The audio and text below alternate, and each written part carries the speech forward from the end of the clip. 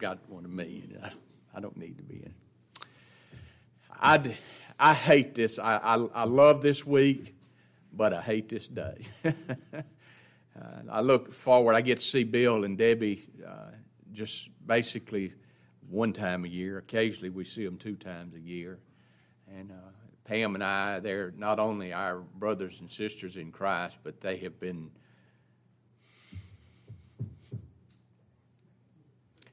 dear friends.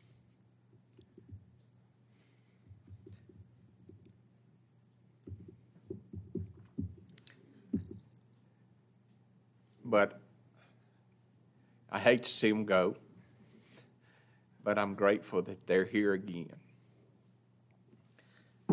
Bill, come preach.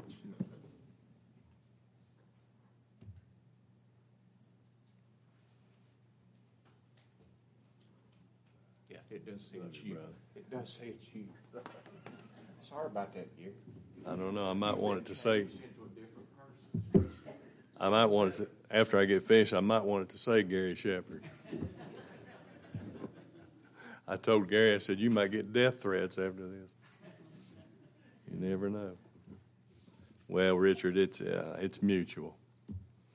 Debbie and I both. We love you all so much. We love all the folks here, and like I said the other night, this to be here with all of you all, and some of you have come so far. It just overwhelms me. And I know what you're here for. You're not here just to hear me or Gary. You're here because you want to worship the Lord and hear the truth, and you want to fellowship with one another, and that's so important. We need that. It's just something. There's no replacement for it. One old writer said that our worship services, where Christ is preached, that's the closest to heaven we'll get here on earth, and I believe that's true, and I see that so much. So I do want to express our appreciation for your hospitality and your gifts and your prayers for us. How pleasant and how good it is for brethren to come together. And I want to be a promoter of that. I know a lot of people think I'm not, but I am, and I try to be. So let's just enjoy the light of the glory of God that He's given us in His truth. And we may meet again, we may not. Who knows? Gary said it when he turned 70. He said it went, would you like a rocket? Well, I'm fixing to get like a rocket then, because I turned 70 in September if the Lord lets me live that long. So I don't know. That didn't give me too much to look forward to, did it? Falling rocket, yeah. Yeah, a dud. Well, let me get to the message that I believe the Lord has laid on my heart. I dealt with some of this in part back in the last message that I preached from mainly John chapter 2, but I want you to look at John chapter 3. And I want to talk about this. I want to look at from the Scripture this question: who is born of God? Who is born of God? Who is born again? And when we speak of the new birth, we're talking about the issues of regeneration, conversion, calling, all of those things. And here, as Christ confronts a man named Nicodemus, the man Nicodemus came to Christ by night. Verse 1, there was a man of the Pharisees named Nicodemus, a ruler of the Jews. So we know he was a religious man. We know that he was a man who had attained high office in the Jewish religion, in the Pharisees. It says, the same came to Jesus by night and said unto him, Rabbi, we know that thou art a teacher come from God, for no man can do these miracles that thou doest except God be with him. So Nicodemus recognized that Jesus of Nazareth was sent from God. Now he didn't know Christ as Savior. He didn't know Christ as the Messiah, the Lord. And so Christ confronts him with something that is just so interesting. He says in verse 3, Jesus answered and said unto him, Verily, verily, truly, truly, I say unto thee, except a man be born again. And you might have in your concordance that born again means born from above. So we're talking about a miraculous spiritual birth here, born of God, born from above. He says he cannot see the kingdom of heaven. He doesn't have spiritual eyes. And then Nicodemus, whose mind was on earthly things, thinking on earthly things like most false religionists do, Nicodemus saith unto him, How can a man be born when he's old? Can he enter the second time into his mother's womb and be born? Well, then Christ answered and said, Verily, verily, I say unto thee, except a man be born of water and of the Spirit, he cannot enter into the kingdom of God. Now, I believe the reference to water there is the reference to the Word of God in the power of the Holy Spirit. Some say, well, he's talking about physical birth, born of water. In other words, saying you've got to be born physically and spiritually. And that's true. No doubt about that. But I believe he's referring there to the Word of God, which is the water is an emblem of the Word.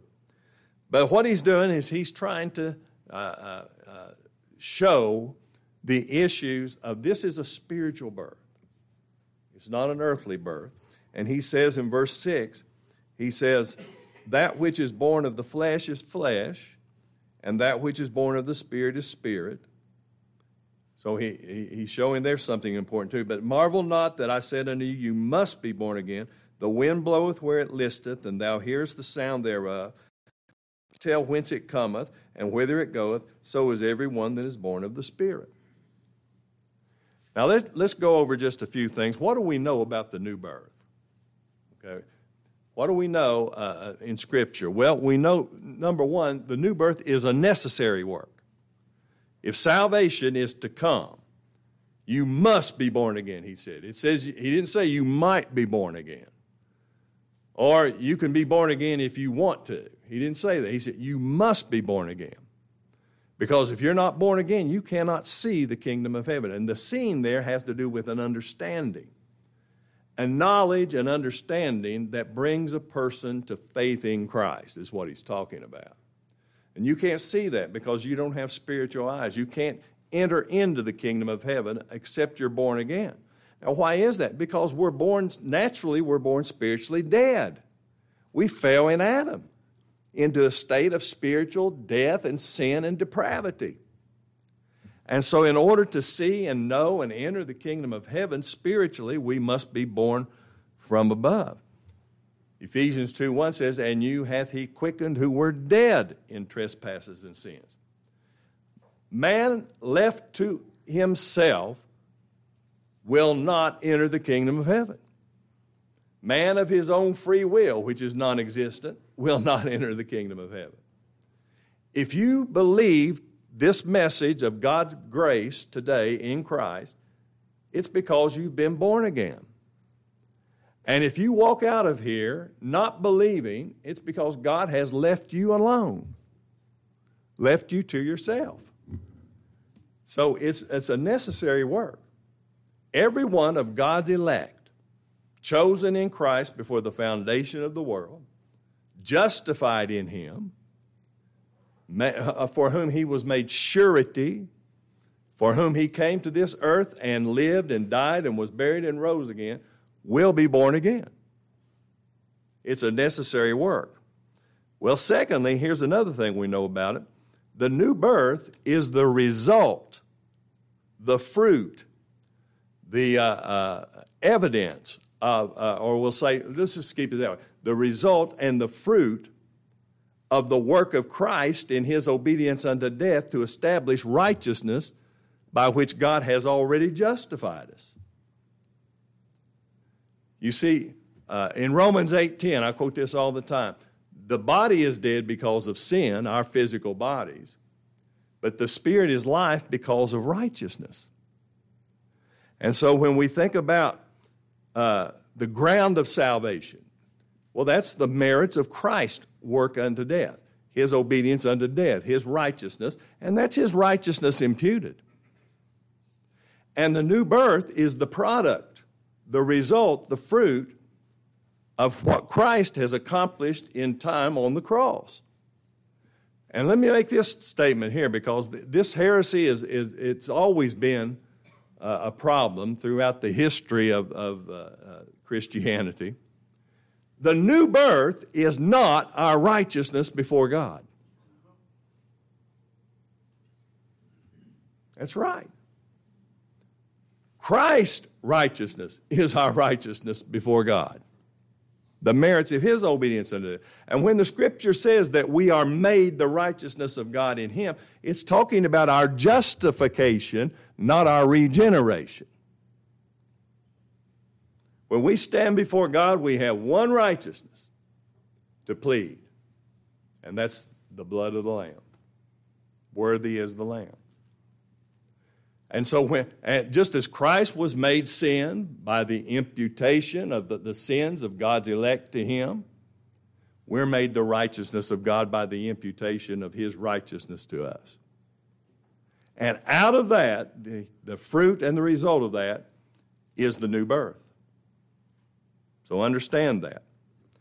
Another thing we know about the new birth is this, that it is a sovereign, powerful, invincible, irresistible work of God. Born of God. We read it the other night over in John chapter 1 where he talks about as many as received him, as believed in Christ and received him. In John 1 and verse 12, to them gave he power, the right to become or to be called the sons of God, even to them that believe on his name, which were born not of blood, nor the will or the works of the flesh, nor the will of man, but born of God. This is God's work. It's not man's work. And it is what we would call, it's a unilateral work in the sense that God is the source and the power of it. It's not a work that God works when he says, well, now I'll do this if you'll do that. It's not by our cooperation. God makes us willing in the day of his power. He draws us by the Spirit to himself. But if God the Holy Spirit comes in power from Christ and makes that word effectual to you, you won't resist it. You can't resist it. I've always said it this way, if you're born again, you cannot ignore that truth, you cannot deny that truth, and you cannot leave that truth. That's so. Christ said, all that the Father giveth me shall come to me, and him that cometh to me I will no wise cast out. This is the will of him that sent me, that all which he giveth me I should lose nothing, but raise it up again at the last day. And then another thing we know about the new birth is this. It can only be known by its evidences. I believe that's what Christ is saying here in verse 8. The wind bloweth where it listeth, thou hearest the sound thereof, but canst not tell whence it cometh, whither it goeth, so is everyone that is born of the Spirit. So with that in mind, who is it that we can see from the Word of God who is born of God? Well, let me give you several things here from the Scripture. First of all, turn over to Romans chapter 1. Romans chapter 1. And the first thing that we understand about the new birth by way of what we might call evidences, to understand who is born of God, is that those people are born of God to whom God has revealed the knowledge of himself in the person and work of the Lord Jesus Christ so as to bring them unto faith in Christ. And it's a revealed knowledge. God must reveal himself. Paul said it that way in Galatians 1, I can't remember which verse it is, but in Galatians 1 he said, when it pleased the Lord to reveal himself in me. I've heard preachers say, they'll say something like this, well, now see, Paul didn't say reveal himself to me, but in me. It's to me also. Because there's got to be the truth. If God's going to reveal himself, how's he going to reveal himself apart from the truth? The Spirit of God who does this great work is the Spirit of truth. Christ said, I am the truth, the way, the truth, and the life. So look at Romans 1 and verse 16. He says, for I'm not ashamed of the gospel of Christ. Now there's your key. The gospel of Christ. People argue all the time, well, what do you have to know? A lot of people, I think, that question should be put in the form of, what can I get away with not knowing? But you got to know the gospel. Now, what is the gospel? Well, we're told in the Bible that the gospel is the revelation of God, of the glorious person and the finished work of Christ as the surety, the substitute, the redeemer of his people, whom God chose before the foundation of the world and gave to him. And all of that is secured in Christ by his obedience unto death, which is summarized in this term, the righteousness of God. Look back. For I'm not ashamed of the gospel of Christ, for it is the power of God. Now, how can the gospel be the power of God? Only by virtue of the power of the Holy Spirit, who makes it effectual to our salvation, to our new birth, our regeneration and conversion. He said, it is the power of God unto salvation to everyone that believeth. That's the gift of faith, God-given faith, God laying the foundation in our hearts. And he says, to the Jew first and to the Greek also, for therein is the righteousness of God. What is the righteousness of God? It's the merit, the value, the worth of the obedience and death unto death of Jesus Christ for the sins of his people. So it's the righteousness of God revealed from faith. Now that word faith there, I believe, is the embodiment of the gospel itself, the truth, knowledge revealed. Who God is in his holiness, his justice, and his mercy and his grace. Who we are in our sinfulness, our depravity. Remember, the Spirit convicts us of sin because we believe not on Christ. He convicts us of righteousness because Christ has gone unto the Father. He convicts us of judgment because the prince of this world is cast out. That's the embodiment of this faith. It's not just believing something. It's believing the truth. It's believing in Christ. And so it's knowledge revealed from faith, a knowledge that God gives me through the preaching of the gospel. And it's to faith. That's the gift of faith whereby we receive it. We believe it. For by grace are you saved, through faith, that not of yourselves. It's the gift of God, not of works, lest any man should boast.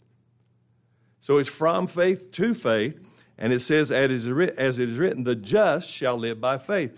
The justified, those whose sins have been washed away by the blood, forgiven, those who have been declared righteous in God's sight through Christ's righteousness imputed, they live by faith. They live by looking unto Jesus, the author and finisher of our faith.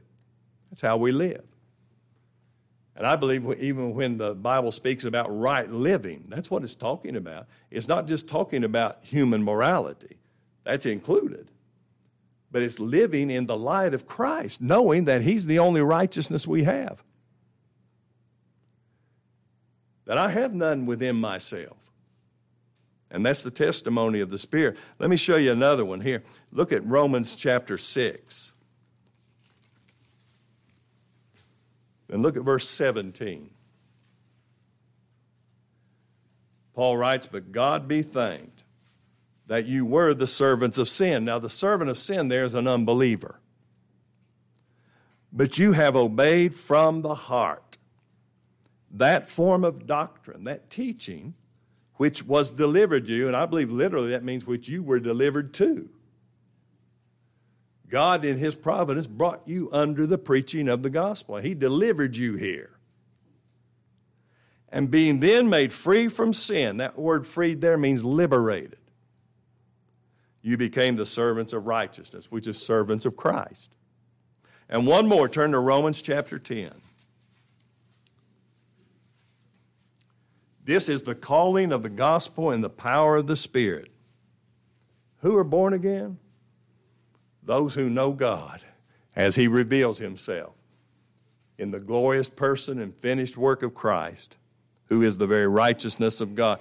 Verse 1 of Romans 10, brethren, my heart's desire and prayer to God for Israel is that they might be saved. I bear them record that they have a zeal of God, but not according to knowledge. They're missing some knowledge. Well, what knowledge are they missing? Verse 3, they being ignorant of God's righteousness. What does God require for salvation? What is just in God's sight? God's justice, you can say. What is it?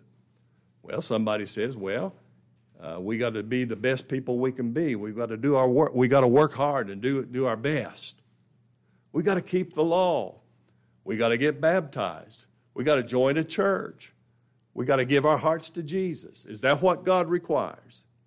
If that's what you believe, I want you to know you're ignorant of God's righteousness.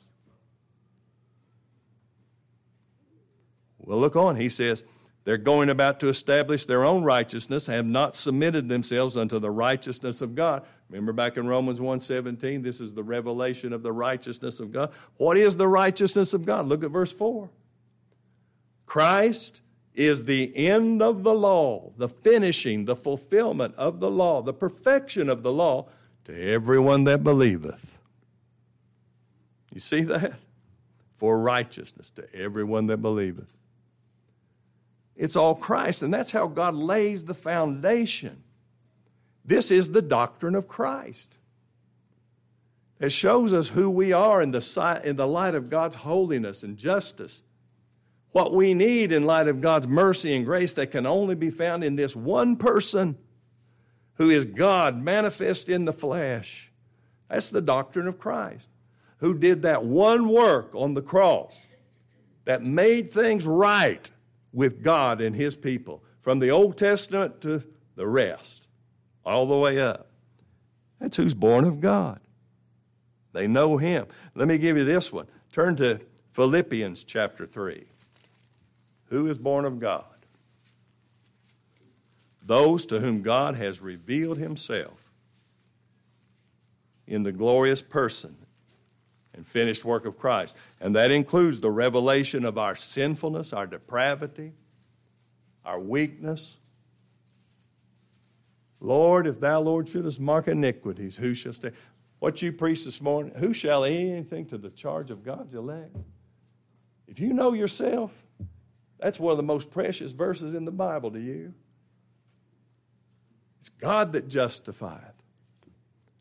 I think about that all the time. Look here in Philippians chapter 3. Those who are born of God are those who have been given the gift of repentance of dead works and idolatry. Now, this world has confused and really misunderstood the idea of repentance. Most people think repentance has to do with reformations of character and conduct.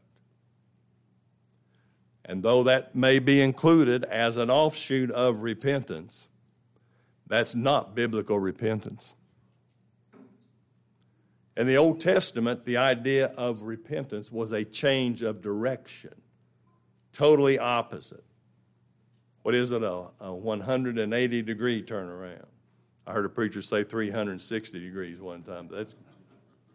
No, it's 100. If you're going north, you turn and go south. If you're going south, you turn and go north. The idea of repentance in the New Testament is a change of mind, a change of heart. What is the mind? What is the heart? The mind, the affections, the will, the conscience. And what it has to do with is a change of mind that God brings about by the Spirit concerning who God is and who we are and how God saves sinners. And I'll tell you what, I believe most of us, I don't want to make these blanket statements all the time, but I believe most of us were saved out of religion. I know the Apostle Paul was. Now, you may have been saved out of the bar room, or you may have been saved out of the drug den. I don't know. And if you were, that's great. But I was saved out of a seminary where I was learning to preach a false gospel. You were saved out of a pulpit. You were saved out of a pulpit. You were saved out of religion, weren't you? And I'll tell you, it rocked my world. It turned my world upside down. I found out that I was trying to be a theologian. I didn't even know the true and living God. I was worshiping an idol. Because the God who would accept a sinner like me on any other ground other than the worthiness, the merit, the righteousness of his Son is an idol. Listen to what Paul says here in Philippians chapter 3. This is repentance that the Holy Spirit has brought by bringing a sinner to faith in Christ, because they come together, faith and repentance. You can't turn to Christ without turning away from self. And he says in verse 7, "But what things were gained to me, those I counted loss for Christ." Everything that I thought was noble and right and recommended me unto God, I found out was an abomination to God. Isn't that what the Scripture says in Luke 16:15? That which is highly esteemed among men is an abomination to God. He says in verse 8, "Yea, doubtless I count all things but loss for the excellency of the knowledge of Christ Jesus my Lord, for whom I've suffered the loss of all things, and do count them but dung, that I may win Christ." Now that's repentance. That's a change of mind. Paul didn't say, well, now, if God will accept me if I stop drinking and stop doing this and stop doing... No. He says, verse 9, he says, "I want to be found in him, not having mine own righteousness, which is of the law, but that which is through the faith of Christ, the righteousness which is of God by faith." Think about that. What a change. That's the kind of change that it takes the power of God in Christ to bring about. And Paul's simply saying here, when I saw the risen, glorified Christ in his glory, what God requires to save a sinner like me, what it took for Christ to accomplish the ground upon which God would save me, justify me, his redemptive work, when I saw that, all the things that I really thought were impressive to God, I found out that they mean absolutely nothing. Less than nothing, even dung, he said. That's the gift of repentance. That's what comes when we're born again. Let me give you another one. Turn to Romans chapter 7. Those who are born of God are those whose hearts have been established with grace, so as that their motive for obedience is not legalism, not threats of punishment, not fear of loss of reward, not mercenary motives. If you do this, God will add this to you, that kind of thing. But established with grace, with gratitude, and with love. And even then, because of the presence of the flesh, it's a battle, isn't it? Look at Romans chapter 7. Look at verse 4. "Wherefore, my brethren, you also are become dead to the law." Now, what does that mean? That means the law has no power over me to condemn me. I cannot be condemned. Who shall lay anything to the charge of God's elect? It's God that justifies. Who can condemn us? It's Christ that died. And how are we dead to the law? By our works? By our efforts? By our decisions? No. By the body of Christ. Can it be any clearer? And he says that you should be married, united, wed to another, even to him who is raised from the dead, that we should what? Bring forth fruit unto God. Now, in these next two verses, he describes what is fruit unto God and what is fruit unto death. Look at it, verse 5. "For when we were in the flesh, the motions or the passions of sins, which were by the law." Now, I believe mainly what he's talking about is sinners who by the law are trying to fulfill a passion to be made righteous by their works. And he says, did work in our members to bring forth what? Fruit unto death. Works aimed at salvation. Works aimed at righteousness before God. He calls them fruit unto death. Legalism. But look at verse 6. But now we are delivered from the law. The law has no hold on. We're dead to the law. That being dead wherein we were held, that we should serve in how? In newness of spirit and not in oldness of the letter. Now, what is that newness of the spirit? It's faith which worketh by love. You see, the Holy Spirit in the new birth gives us a new motive, a new passion, a new goal. He removed that motive of legalism. Of course, it's still present in the flesh. As Brother Tim James used to say, we're all recovering Pharisees. And we have to fight those old motives of legalism. But he's given us a new motive of grace. Everything I have in salvation, all of its benefits and blessings, it's grace. I didn't earn any of it. And I don't deserve any of it. Do you understand that? If God ever gave me what I've earned or deserved right now, I would be damned forever. It's a gift. Why did he give it to me and not to somebody else more worthy? Because there's a bunch more worthy than I am. But why did he do that? The only answer the Bible gives is what Christ said in Matthew 11. For so, Father, it seemed good in thy sight. God said it in Romans 9. He said, I'll be merciful to whom I'll be merciful. I'll be gracious to whom I'll be gracious. Think about all the people this morning who are on their way or already in a church worshiping a false god. Why aren't you with them? Why aren't I there too? Deceived? Wow. Wow. That's amazing. And then gratitude. If you are aware of what God has given you by the power of the Holy Spirit in the new birth, don't you want to thank God with your life? And I'm not just talking about looking up into the sky and saying, thank you, Lord. Yeah, do that. That's okay. But I'm talking about with your life. I want to glorify God. I don't always do that in the way I act. I mess up a lot. But I want to thank God.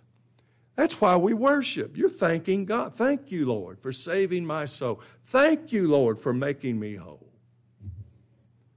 That's gratitude. It's not just saying, well, I'm saved by grace and I can go out here and live like hell if I want. No. That's no gratitude. That's spitting in the face of the God you profess to believe.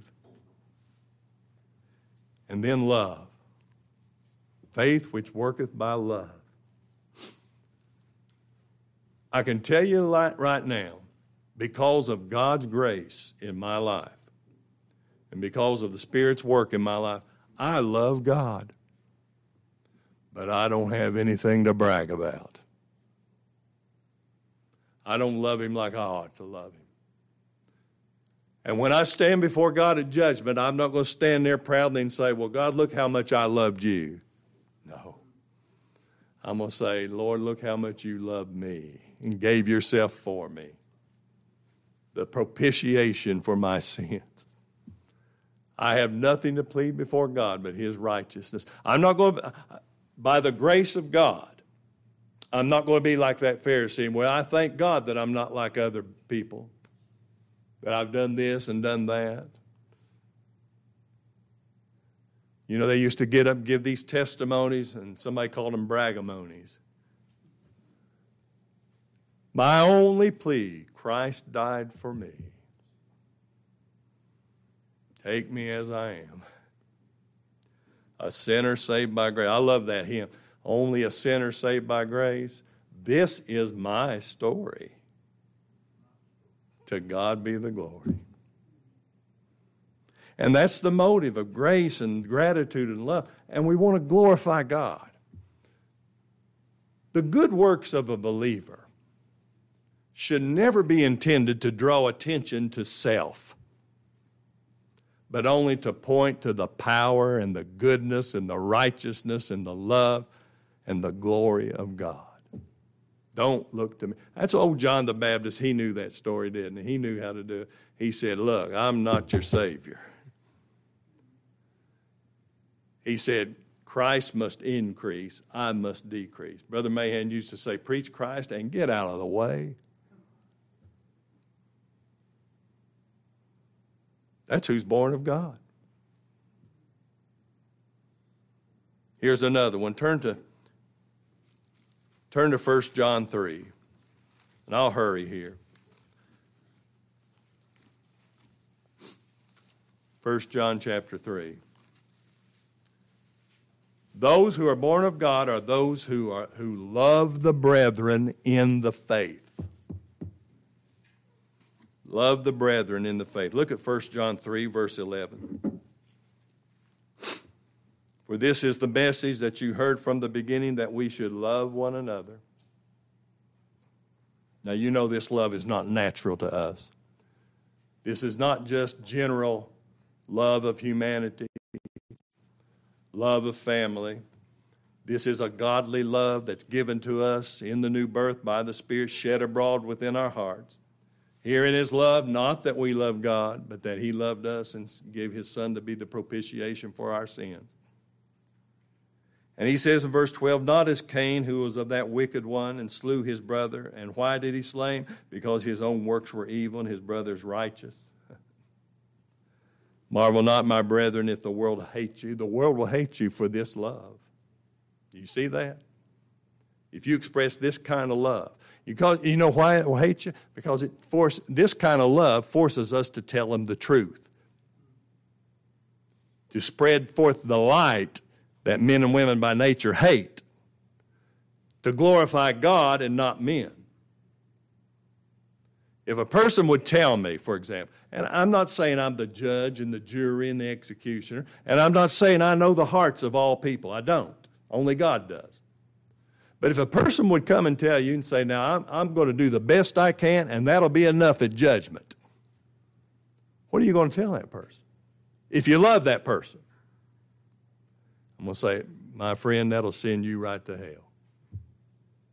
You're lost. People don't like to hear that, and the world doesn't perceive that as love, do they? They say, well, you're crazy, or you think you're right and everybody's wrong. But look at verse 14. But we know that we have passed from death unto life. That's the new birth. Because we love the brethren. He that loveth not his brother abideth in death. Whosoever hateth his brother is a murderer. And you know that no murderer hath eternal life abiding in him. Hereby perceive we the love of God, because he laid down his life for us. And we ought to lay down our lives for the brethren. But whoso hath this world's good, and seeth his brother have need, and shutteth up his bowels of compassion from him, how dwelleth the love of God in him? My little children, let us not love in word, just say it, but neither in tongue, but in deed and in truth. Now this love is that love which God has given us in Christ that binds us together in the faith. It doesn't always express itself in the fact that we just like everybody. We may have brothers and sisters in Christ that we just don't get along with. Personality clashes, all kinds of things. And we're all sinners. You all have heard me quote the poem, to live above with saints we love will be an awesome glory. To live below with saints we know, well, that's another story. But what keeps us together, even in spite of our sinfulness and selfishness? It's our mutual love for God in Christ. Somebody in the church here makes you mad. What are you going to do? You going to leave? Huh? You're going to take your ball and go home because they're not playing by your rules? Well, now, if you love God and you love His truth, you're going to come where the man who stands behind this pulpit preaches that God you love and that truth you love. And you're going to support the brethren in the faith. That's what he's talking about. He's not talking about our personalities and all. And listen, don't get me wrong. I'm not excusing us when we do bad things and make mistakes and have a terrible personality. No, we should all try to improve those things. And we should be able to love and to forgive and to forbear one another and to say, I'm sorry, and to say, I forgive you, all of that. But that which binds us together and keeps us together is the love of God shed abroad in our hearts. I like what Peter said when the multitude went away, and Christ turned to him and said, you going to go also? He said, to whom shall we go? You've got the words of life. I hope that you love and you get along with the person who's sitting next to you. But even if you don't, this is where you need to be. You need to hear the truth. Don't you want to hear somebody get up and, like Richard does every Sunday, and brag on your Savior? Like Gary does, and Kenny when you preach, and Aub when you preach. Don't you? That's what I want. I want to be there. I don't want to miss that. Well, that's who's born of God. And then lastly, turn to 1 John chapter 3 again. Stay right there. And go over to verse 9. Who's born of God? This last point, those who persevere in the faith. And they do so not by their own power, not by their own goodness, but by the power and the goodness and the grace of God. Now, I don't have time to go into all the context of this verse. I've got messages on this, and I've even argued with preachers over this. I told one time, I said, your problem is you never let the Scriptures get in the way of your theology. But listen to what it says in verse 9. We'll just read verse 9. Whosoever is born of God, that's what we're talking about, isn't it? Doth not commit sin. Well, is that what it says? Yeah. And he cannot sin, for his seed remaineth in him. And he cannot sin because he's born of God. Well, what's John talking about? Well, you've got to go back to the context of this. And you'll find that what the Apostle John is speaking of is something very specific in a particular context concerning what he had written over. For example, look across the page to 1 John 2. Verse 18. He says, little children, this is 1 John 2 and verse 18. It is the last time, and as you have heard, that Antichrist shall come. Even now are there many Antichrists, whereby we know that it is the last time. Now look at verse 19. This is important. They went out from us. They left. Now who's he talking about? But they were not of us, for if they had been of us, they would no doubt have continued with us. But they went out, that they might be made manifest that they were not all of us. He's talking about the many in this church who had apostatized. As Paul said, they went unto perdition. They claimed to believe the gospel, the same gospel you believe. But then they left it. They turned against it. Forsook it. And what does John say about them? Well, they were saved, but then they lost their salvation. No, that's not what he says. He said they never were saved. They never were born again. They never were true believers. If they had been, what would they have done? They'd remained with us. But they went out. And that's what he says in verse 20. But you have an unction from the Holy One. You've got an anointing from Christ. and you know all things pertaining to salvation. You read the rest of these verses. Now, what he's saying over here in verse 9 is, whosoever is born of God doth not commit sin. He's talking about the sin of apostasy. If you are truly born of God, you cannot apostatize. As I said, you can't ignore it, you can't deny it, and you can't leave it. And you know why? It's because God will not let you go. I know whom I have believed, that I'm persuaded that he is able, not that I'm able, he's able to keep that which I've committed unto him against that day. And what have I committed unto him? My whole salvation. Not one part of my salvation is committed unto me, but I'm committed to it. And he's committed to me. And that's what John is saying. Some people, they go to this verse and they say, well, that's talking about a new sinless nature. My friend, that's heresy. Or there's part of me that does not sin. Where do you find that in the Bible? That's a dichotomy that the Greeks might come up with, but not the Word of God. He says this, he says, for his seed remaineth in him. What is that seed? That's his children. That's his offspring. That's what that word means. In other words, the children of God, they remain in God, in Christ. And he cannot sin. He cannot leave. He cannot apostatize. Because he's born of God. God does not impute sin to him because Christ died for him. The Holy Spirit resides within him.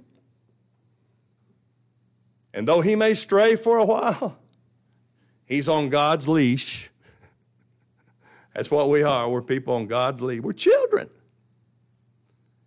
Sometimes God lets us stray, but he's always going to bring us back. He will not let us apostatize.